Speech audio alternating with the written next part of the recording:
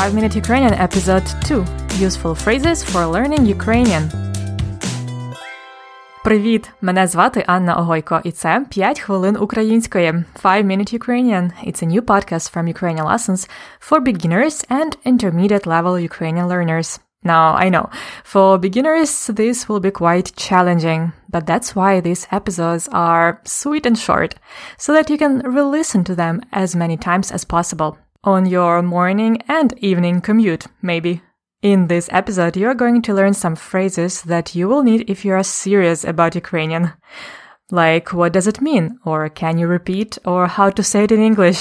First, listen to the conversation between Andriy, a Canadian who is learning Ukrainian, and Natalia, a native speaker. Готові? Слухайте. Чекай, що вона сказала? Можеш повторити? Що незабаром повернеться. Незабаром? Що це означає? Це значить, що вона прийде трохи пізніше, згодом. Все одно не розумію. Як це буде англійською? Незабаром або згодом можна перекласти як soon. Я знав тільки слово «скоро». Так, це синоніми. Можеш записати це для мене сюди, будь ласка? Це мій словничок. Дякую. Now listen to the slow version. Слухайте повільну версію. Чекай, що вона сказала? Можеш повторити? Що незабаром повернеться. Незабаром? Що це означає? Це значить, що вона прийде трохи пізніше, згодом. Все одно не розумію. Як це буде англійською? Незабаром або згодом можна перекласти як soon. Я знав тільки слово «скоро». Так, це синоніми. Можеш записати це для мене сюди, будь ласка? Це мій словничок.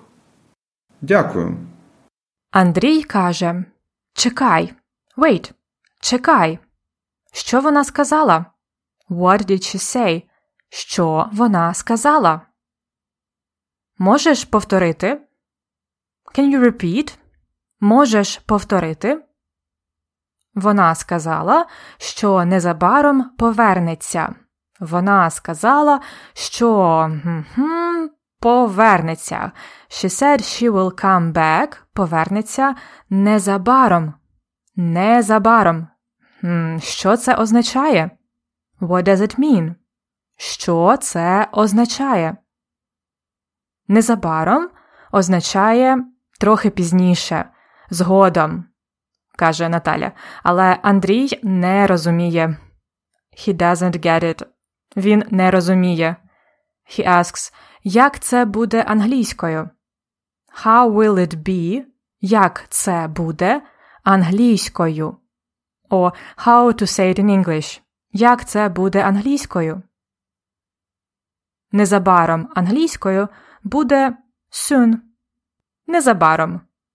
Незабаром і скоро – це синоніми. Synonyms. Синоніми. At last Андрій asks Наталя: можеш записати це для мене сюди, будь ласка? Можеш записати. Записати – to write down. Записати. Можеш записати це для мене сюди, будь ласка. Can you write it down for me here, сюди, будь ласка, please.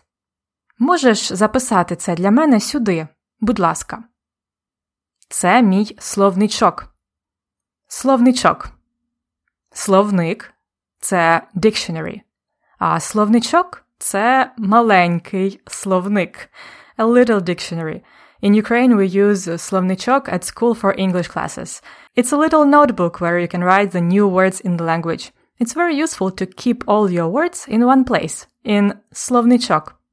I personally use digital spreadsheet for my словничок. And now let's recap all those useful phrases. Try to translate and repeat. What did she say? Що вона сказала? What does it mean? Що це означає? I don't understand. Я не розумію. How do you say it in English? Як це буде англійською? Can you repeat? Можеш повторити? Can you write it down for me? Можеш записати це для мене?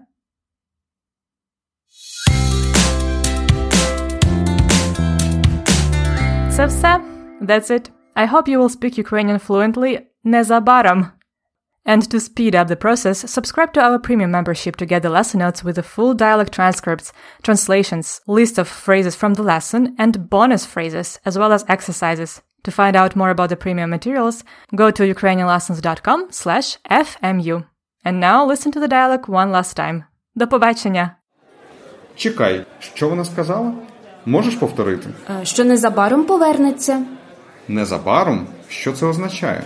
Це значить, що вона прийде трохи пізніше, згодом. Все одно не розумію. Як це буде англійською? Незабаром або згодом можна перекласти як soon. Я знав тільки слово «скоро». Так, це синоніми. Можеш записати це для мене сюди, будь ласка? Це мій словничок. Дякую. This was 5 Minute Ukrainian from Ukrainian Lessons. To find out more about our lesson notes and flashcards, go to ukrainianlessons.com/fmu. На все добре!